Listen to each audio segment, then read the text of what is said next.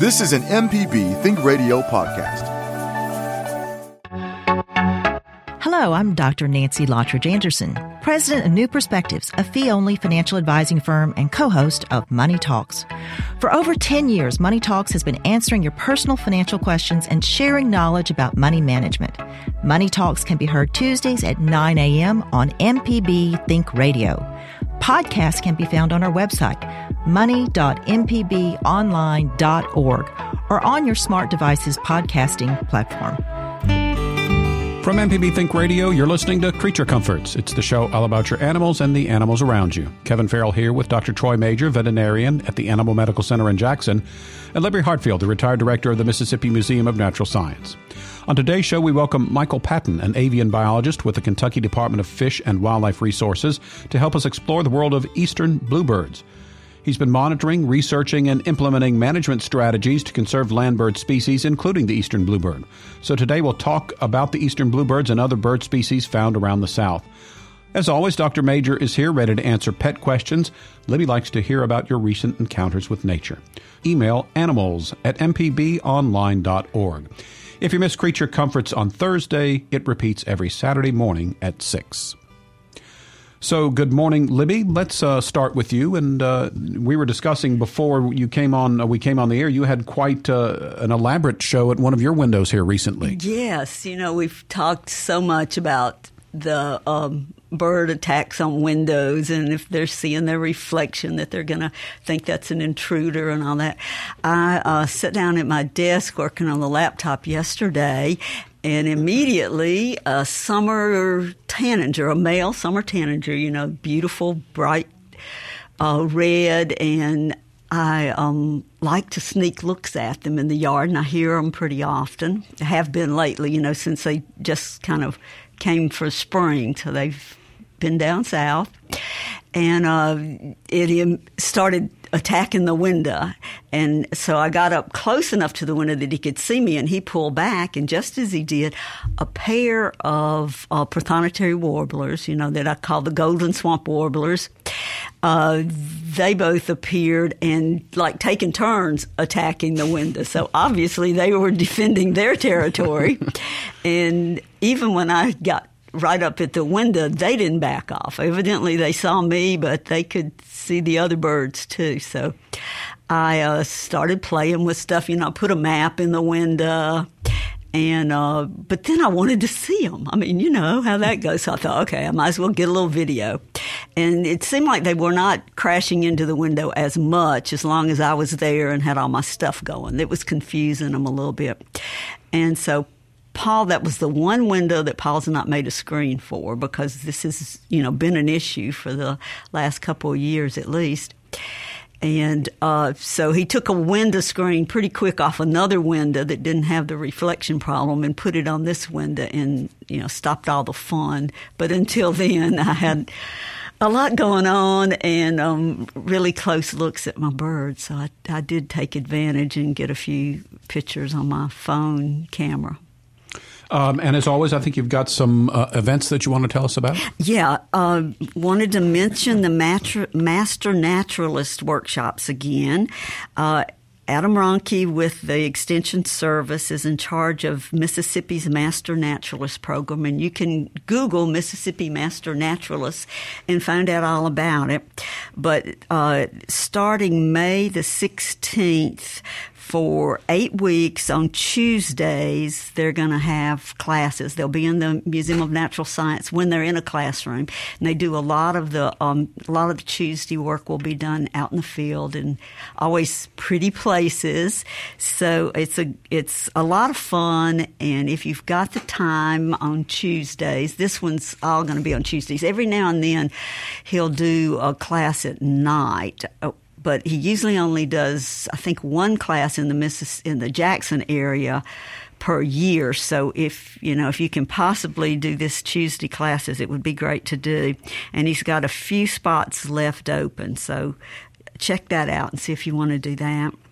And then I've got just kind of a shout out for May the 19th.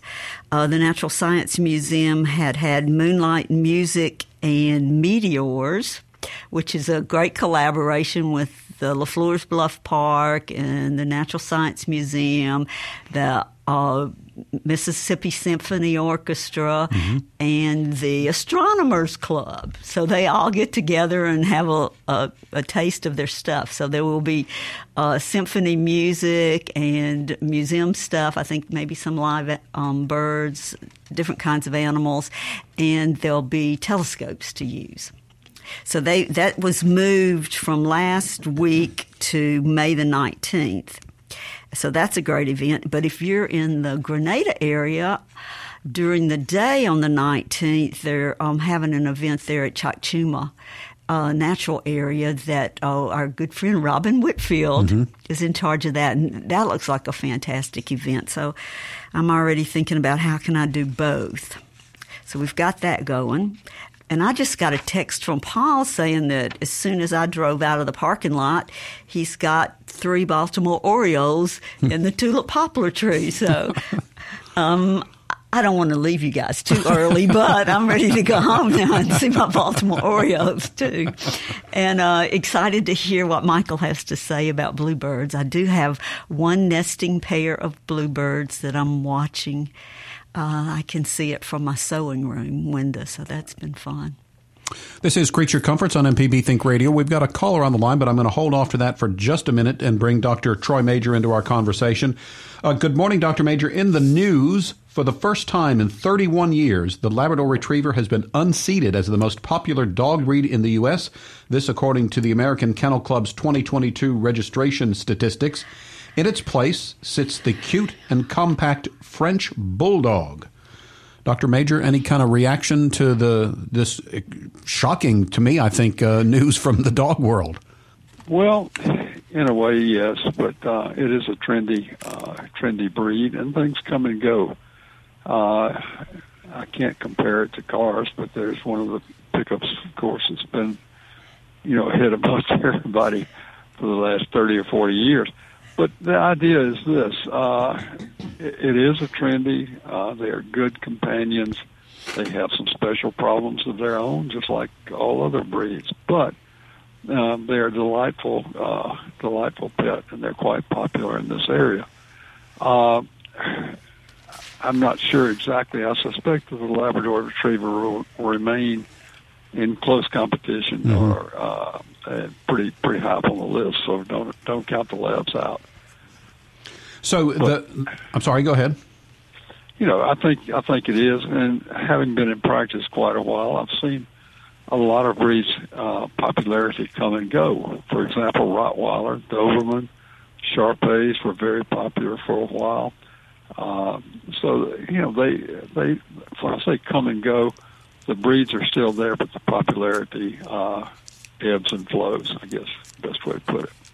And 31 years is a long run for the lab, so that's and as you mentioned, I think that they're still popular, and who knows, maybe next year they might vault back into the top spot.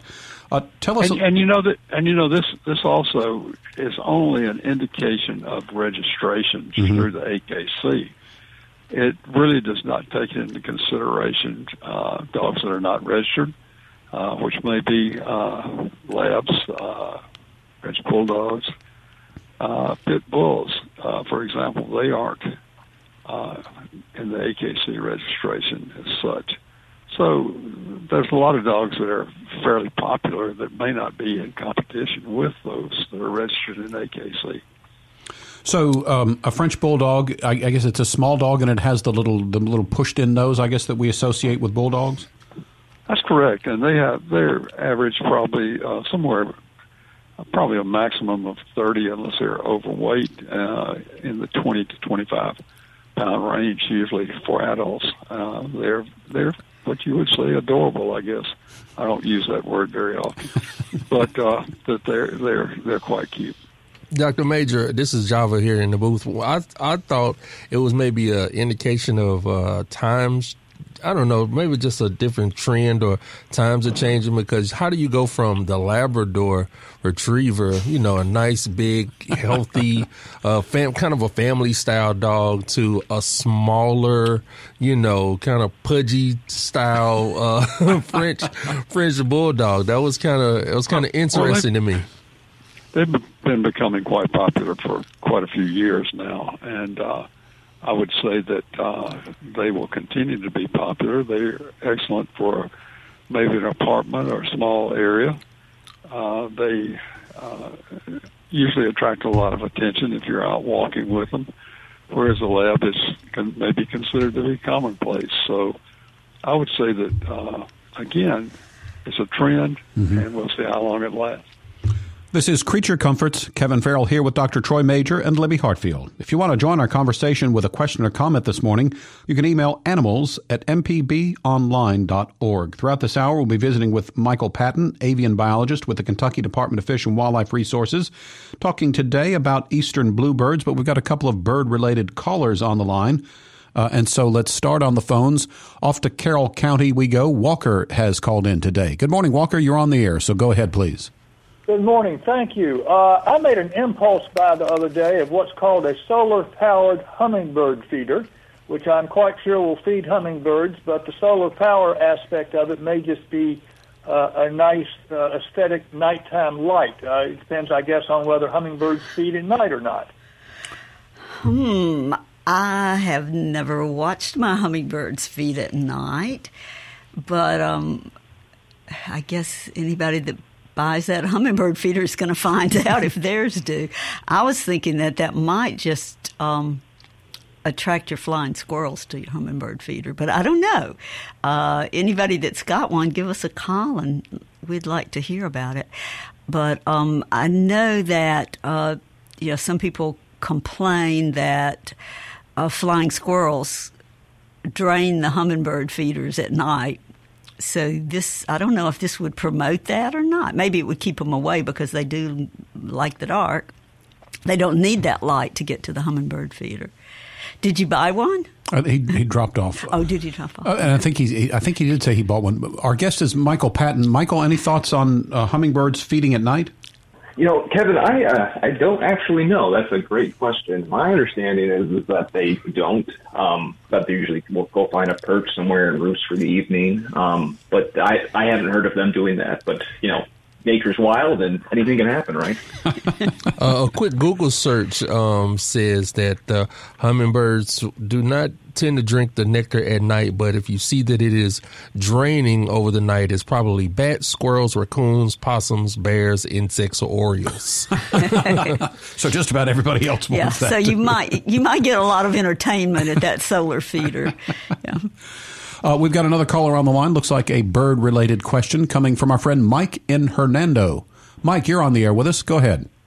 Question, please. One of the birds that I enjoy watching, I've had one show up in my yard periodically, is the red cardinal. They certainly stand out as tiny as they are, of course, the red color against all the green. But I'm trying to figure out how to attract him to come more often, and I don't know what to put out for feed because I got obviously a lot of sparrows. But all of a sudden, yesterday morning, there was this cardinal out amongst them, and I'd like to get him to come back. I don't see him very often, but I want to attract him to my yard. Have you guys got some ideas? Black oil sunflower seeds is what I use, and I do have a lot of cardinals. And once you get them accustomed to your yard, they're a year-round resident here in Mississippi, so you can enjoy them year-round. Oh, great. Okay, I'll try. Did you say sunflower seeds? Yeah, black oil sunflower seeds particularly. Okay. All right. Well, I'll put those out in my feeder and see what happens. Okay. All right, Mike, let us know. Thanks for calling in. Always good to hear from you in Hernando.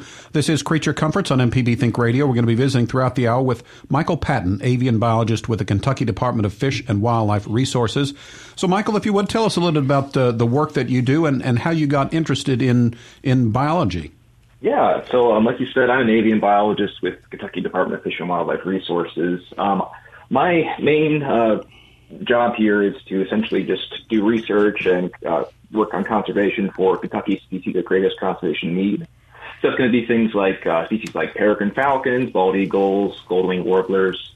And we're just trying to, monitor populations, see what we can do to improve habitat, and just keep these species around and keep, even birds that are common right now, keep them common. I got interested in birds when I was in my undergrad in college. I took an ornithology class and just fell in love. And then, did some work outside of school and then went to grad school for birds and just checked around a little bit, and then got a job here with the department. So we are going to be talking about eastern bluebirds today. Tell us a little bit about the bird and where they're found. Yeah, so eastern bluebirds, they're a semi-common bird throughout the eastern United States. They're found all the way up to in Canada, and they're found all the way down to Mexico. They're kind of a bird that used to historically be found on like savannas, so like intermittent trees, short grasses, and nowadays we typically find them in pastures, golf courses, cemeteries, roadsides, people's yards, parks. They're a striking bird, that really deep, vivid blue in the males, up on the head, the wings, and back, and that kind of rusty red on the throat and breast. Females a little bit more drab, a little more gray, but they're still just very striking. People just love them. Yeah, I did a quick image search before we came on the air, and you're right, the blue with the red on the throat there really is quite striking. But the one thing I noticed was the western bluebird that looked very similar. So how do you differentiate between birds like that might look close to each other? So for the western and the eastern bluebird, it's really just where are you in the United States, okay, or Canada or Mexico. They typically are found west of the Rocky Mountains. So if you're unlikely to find one, in Mississippi or in my case Kentucky. But like I said, really similar. The western bluebird can have a little bit more orange, like on the back, whereas the eastern bluebird typically has that pretty pure blue back. And so if someone's out and about and sees a bird that they're not familiar with, do you think maybe trying to remember colors and that sort of thing is the best way to later maybe go online to try to identify what bird they saw? Yeah, there's tons of different techniques of identifying birds that you're not familiar with. Generally, what you're looking for is colors, kind of what shape is it, what is it doing, what kind of habitat is it found in. These are all really important kind of field marks that will help you identify, what the species that is. And I think, if you can get a picture, that's great. Or even just kind of like a mental snapshot of what exactly did that look like. It's very helpful for me. And then, again, talking about an eastern bluebird, size and weight, is it a relatively small bird? They're between what we think like a sparrow and a robin. So kind of smallish to mid-size, if you will. I don't have their exact weight memorized, but they're pretty big, and they're large bodied, if that makes sense. So for a smaller bird, they're kind of husky. They kind of puff up a little bit.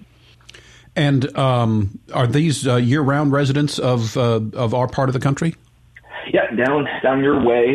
They are typically they'll be around year-round. Up in the northern latitudes, like Canada, the northeastern United States, they'll actually migrate down our way in the wintertime, but they'll be around your yards year-round. Their territories get bigger in the wintertime, and they might do kind of a short distance migration where they'll travel a few miles to like a habitat that's just got a little bit more wintertime food for them than their breeding grounds.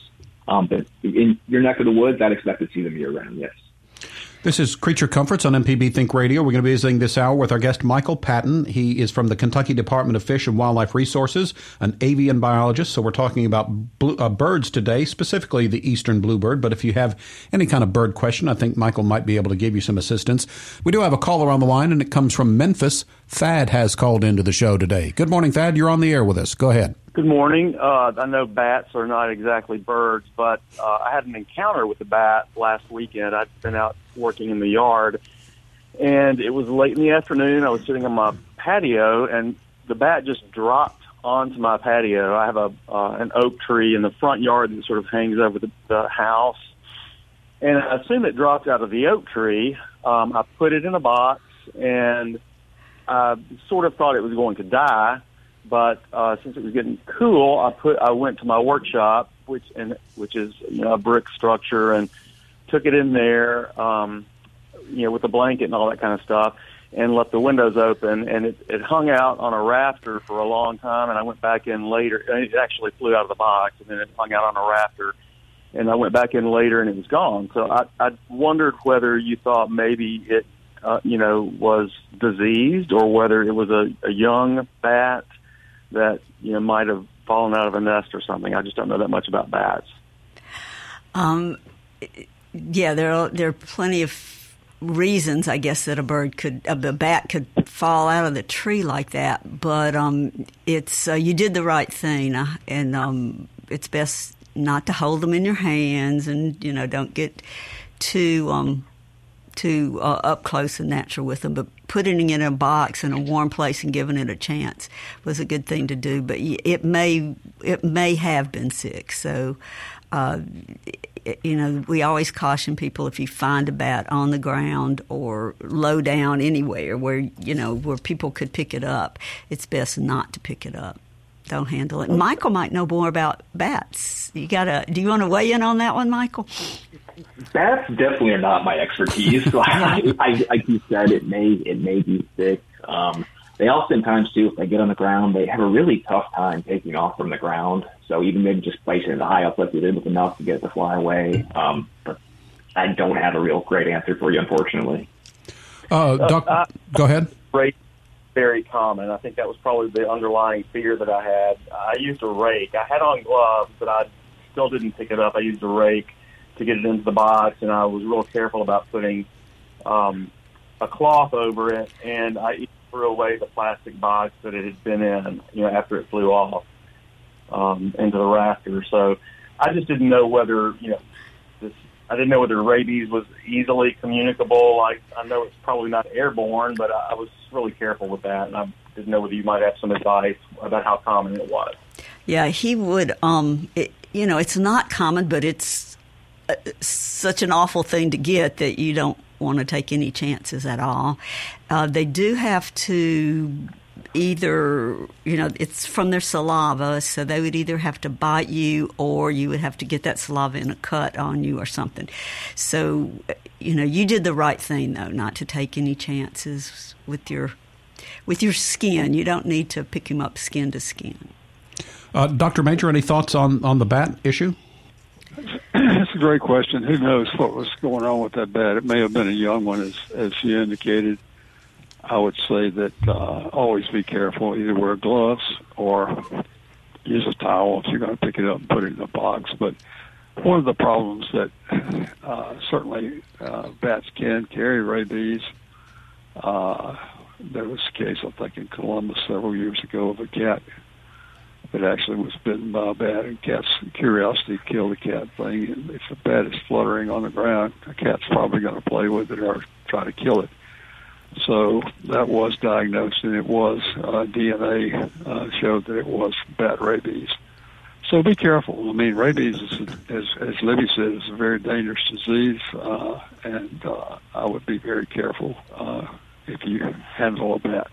All right, Thad, thanks for your call. Sounds like that you did the right thing to do, and it's good that the bat survived. So thank you for your call. Kevin Farrell here on MPB Think Radio with Dr. Troy Major, veterinarian at the Animal Medical Center in Jackson, and Libby Hartfield, retired director of the Mississippi Museum of Natural Science. This is Creature Comforts. Our guest for this hour is Michael Patton from the Kentucky Department of Fish and Wildlife Services. If you missed any of today's show, you can always subscribe to the podcast on your favorite podcasting app or download the MPB Public Media app. That way you get to listen to all the local MPB Think Radio programs on your schedule. You can email animals@mpbonline.org. Got a caller on the line and more with our guest, but Java, our producer, has an interesting bird story to share. Yes, just the other day I was outside of the house and I saw what I now know was a blue jay being chased by a crow. And it just was a real peculiar sight because I was like, wait, is this bird trying to eat the other bird or what are they doing? I've seen, cardinals kind of go after cardinals and things like that, similar birds. But this was a blue jay and now know was a crow, a really black crow. And it was just chasing the crow was chasing the blue jay around the tree. And we're getting ready to leave, so that's how we were outside, and I saw this phenomenon. Then we drove to another part of the city, and I saw the exact same thing. I said, how are these birds following us? Because this same blue jay is being chased by this same crow. But a little Google search showed that blue jays are really aggressive and kind of bully of the bird world, but they will be bullied by crows. And that was just kind of interesting to me, and I wanted to share. And it leads to a question too with the eastern bluebirds. Are they social birds like the blue jays? Will they interact with other birds, Michael? They're not social in the way that we would think of like titmice and chickadees that kind of have those mixed flocks in the wintertime. They'll hang around other birds that are tolerant of other species, especially if you have like nesting bluebirds in your yard. You might have tree swallows that are nesting nearby, and they tolerate each other, but I wouldn't say they're overly friendly. They will defend their nest boxes if another species gets too close, or like you said, like if a blue jay were to come up and start antagonizing them, they're going to drive that off. They can be aggressive in that manner. And now when you see a group of bluebirds together, like particularly in the winter, I'll notice it seems like, almost like a little mini flock.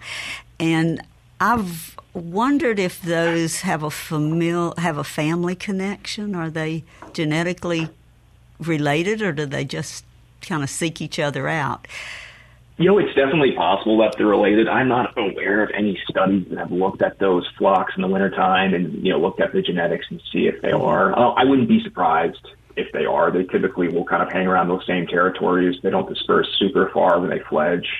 And like you say, it's interesting in the wintertime, especially when it's really cold. You often can find, several adult bluebirds in those boxes that'll be kind of, essentially cuddling together for warmth. Yes, so in that aspect, that. They are very social. Yeah. So, Michael, what is the health of the eastern bluebird population?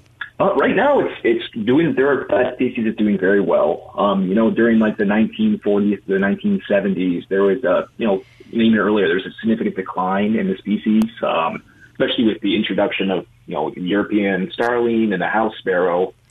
They were competing for cavities, and those invasive species are a little bit more aggressive than our native bluebirds, so they were excluding the bluebirds, and it just caused this huge decline. And then, essentially in the 1940s and on, they started putting out bluebird boxes. Bluebird trails became a very popular thing. And then they started also making the entrances to those boxes, about 1.5 inches in diameter. And that was, small enough to exclude the starlings so that they couldn't get in there. And then, just really looking after the species has led to a, major decline. I think they've, increased by like 70% in the past, 50 years. So everything's looking really, really great for them. So we've gotten several emails this morning saying, where are my bluebirds, which leads to kind of a two-part question. And so the first part is, if someone wants more bluebirds, and again, they're such visually striking birds. If you're a bird lover, I don't know why you wouldn't, but what are some ways that people could attract eastern bluebirds to their backyard? Yeah, so the first thing is habitat. You have to have the right space for them. You need to have kind of shorter grass. They don't like anything super tall. But it's important to kind of have, perches nearby so that they can, perch up in them and look for food and hunt from them. It's important to have native, plants as well that have fruit for the wintertime, and then actually encourage insects that they'll be, looking for. The second thing is going to have some type of cavity, whether that's a naturally occurring cavity, like from a woodpecker hole, or if it's going to be putting up nest boxes, they need a place to nest. And the second part would be, why aren't they in my yard? And that's not maybe necessarily that someone is doing wrong. It's just maybe the birds have found a different area that might have more what they're looking for. Yeah, it can take years to attract bluebirds. You got to think they got to find a place, right? They're not going to just, hone in on that nest box from 30 miles away and say, that's the place I want to be. So putting that nest box up and then just waiting, and if, you see a bluebird around and they don't actually nest in there, maybe move it a little bit, try to find a better spot. They don't like, any trees or brush immediately near that nest box. They kind of like it to be open, but stuff nearby. So just play around with it year after year. You can also put out, food for them. They won't eat seeds from your bird feeder, but, they'll eat mealworms. You put out a nice tray of those for them. They like having water sources nearby. They do regular baths and they drink from them. So there's a lot you can do to really encourage them to show up. And when you do these things, you're also going to be attracting other species of birds that are, benefit from all of these habitat changes you'll be making to your place. You're listening to Creature Comforts on MPB Think Radio. Our guest for this hour is Michael Patton from the Kentucky Department of Fish and Wildlife Services. We've been talking about the eastern bluebird, but we'll expand our conversation here in just a bit to include some other birds as well. If you have a bird question or a pet question for Dr. Major, or if you want to share a recent encounter with nature, you can email the show by sending it to animals@mpbonline.org. So I think you mentioned earlier in the show, Michael, that some of the other conservation efforts that you've been working on when it comes to birds.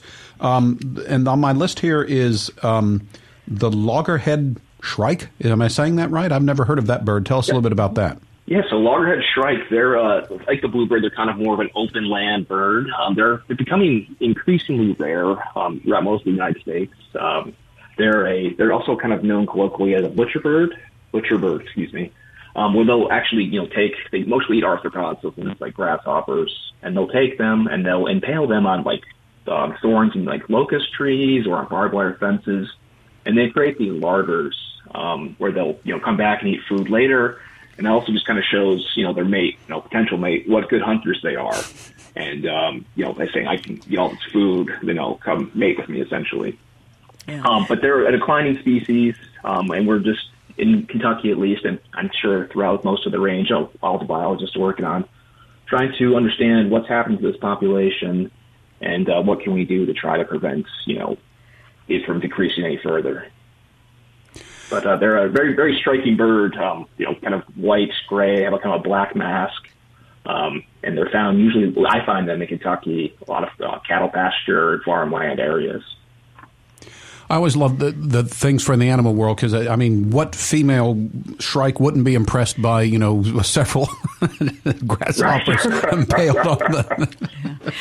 Yeah. When we had beehives, we had loggerhead shrikes. It's been years now since we did that. But they were so much fun to watch, we just decided we can give up a few bees, But they would grab the bees and impale them on the barbed wire fence, and sometimes it'd be like a string there, the trophies that they had collected. This is Creature Comforts on MPB Think Radio. Looks like we've got a couple of bluebird questions coming in on the line, so let's begin again on the phone lines. Arthur has called in today from Jackson. Arthur, you're on the air with us. Go ahead. Yes, I had a question about putting up bird houses, what type of poles to put them on, whether raccoons could climb up them or not. Yeah, so that's a great question. My favorite type of pole would be like a thin, like a 3/4 inch, galvanized steel pole. And what I would do is I would put some type of baffle on it, either, some PVC with a lid, or even just a simple cone of some sort, or a stovepipe. And that just prevents things from being able to climb up them, at all, especially if it's a little loose and shakes. Some folks will put grease on those poles, too. I don't advise that just because you don't want to have, a raccoon getting covered in grease in your property or anything like that, or even the birds themselves. Like a T-post, they'd probably be able to climb that, wouldn't they?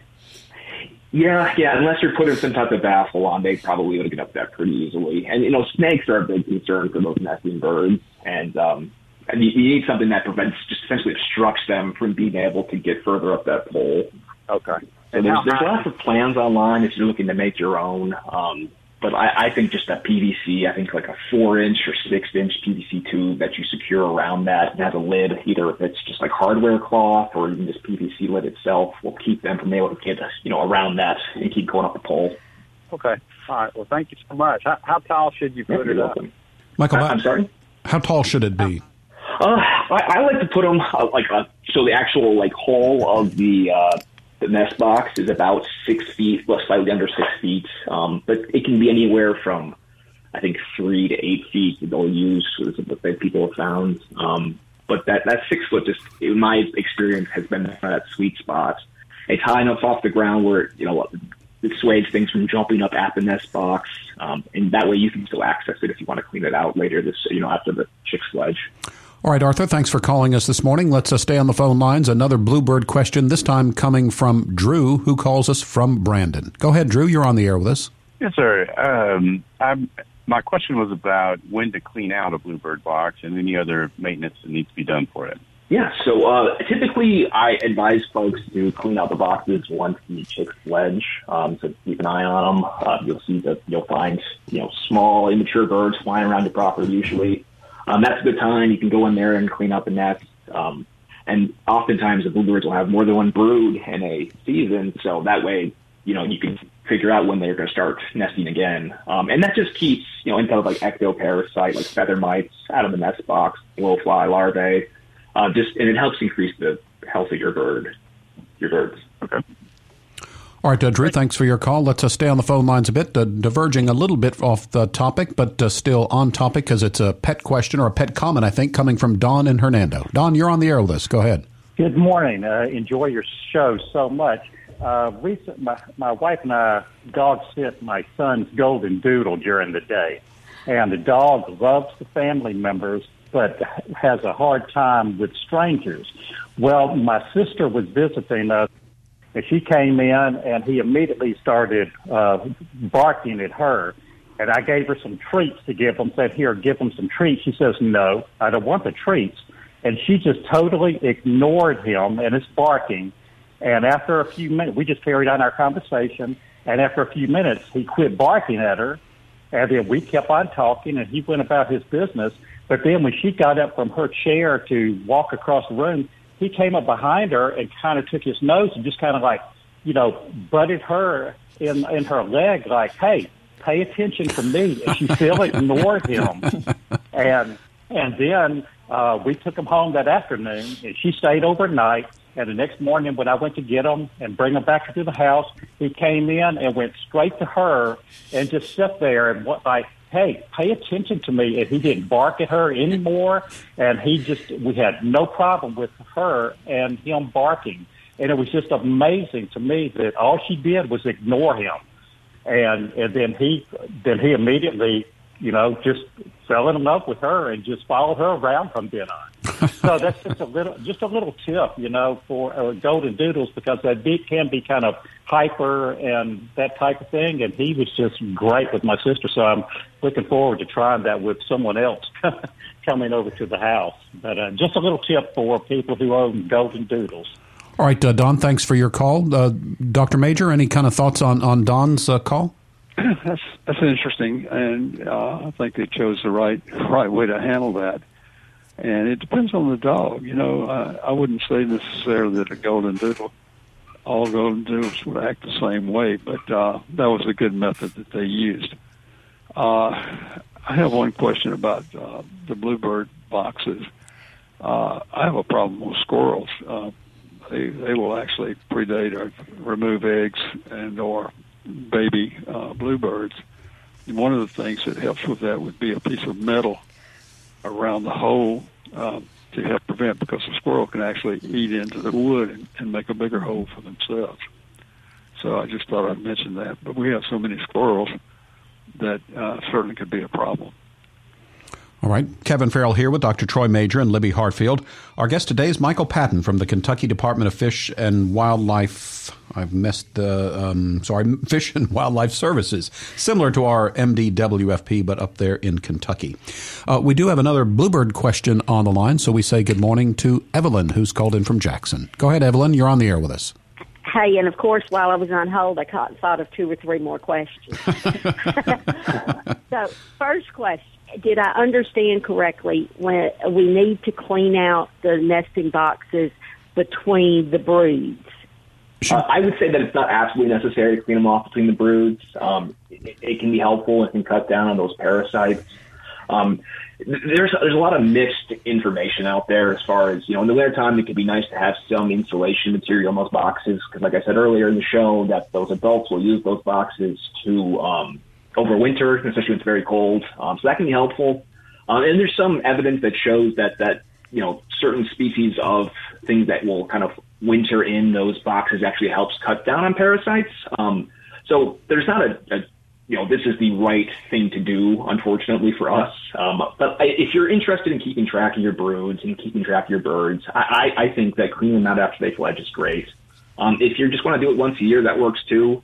I would make sure to clean them out, though, very early February, end of January, before the new nesting season begins. That way there's just, make sure there's not a bunch of feather mites in there that have overwintered and that can potentially, be detrimental to the young that are going to happen that year. Okay, so second question. How how long, once they hatch, how long does it generally take them to fledge?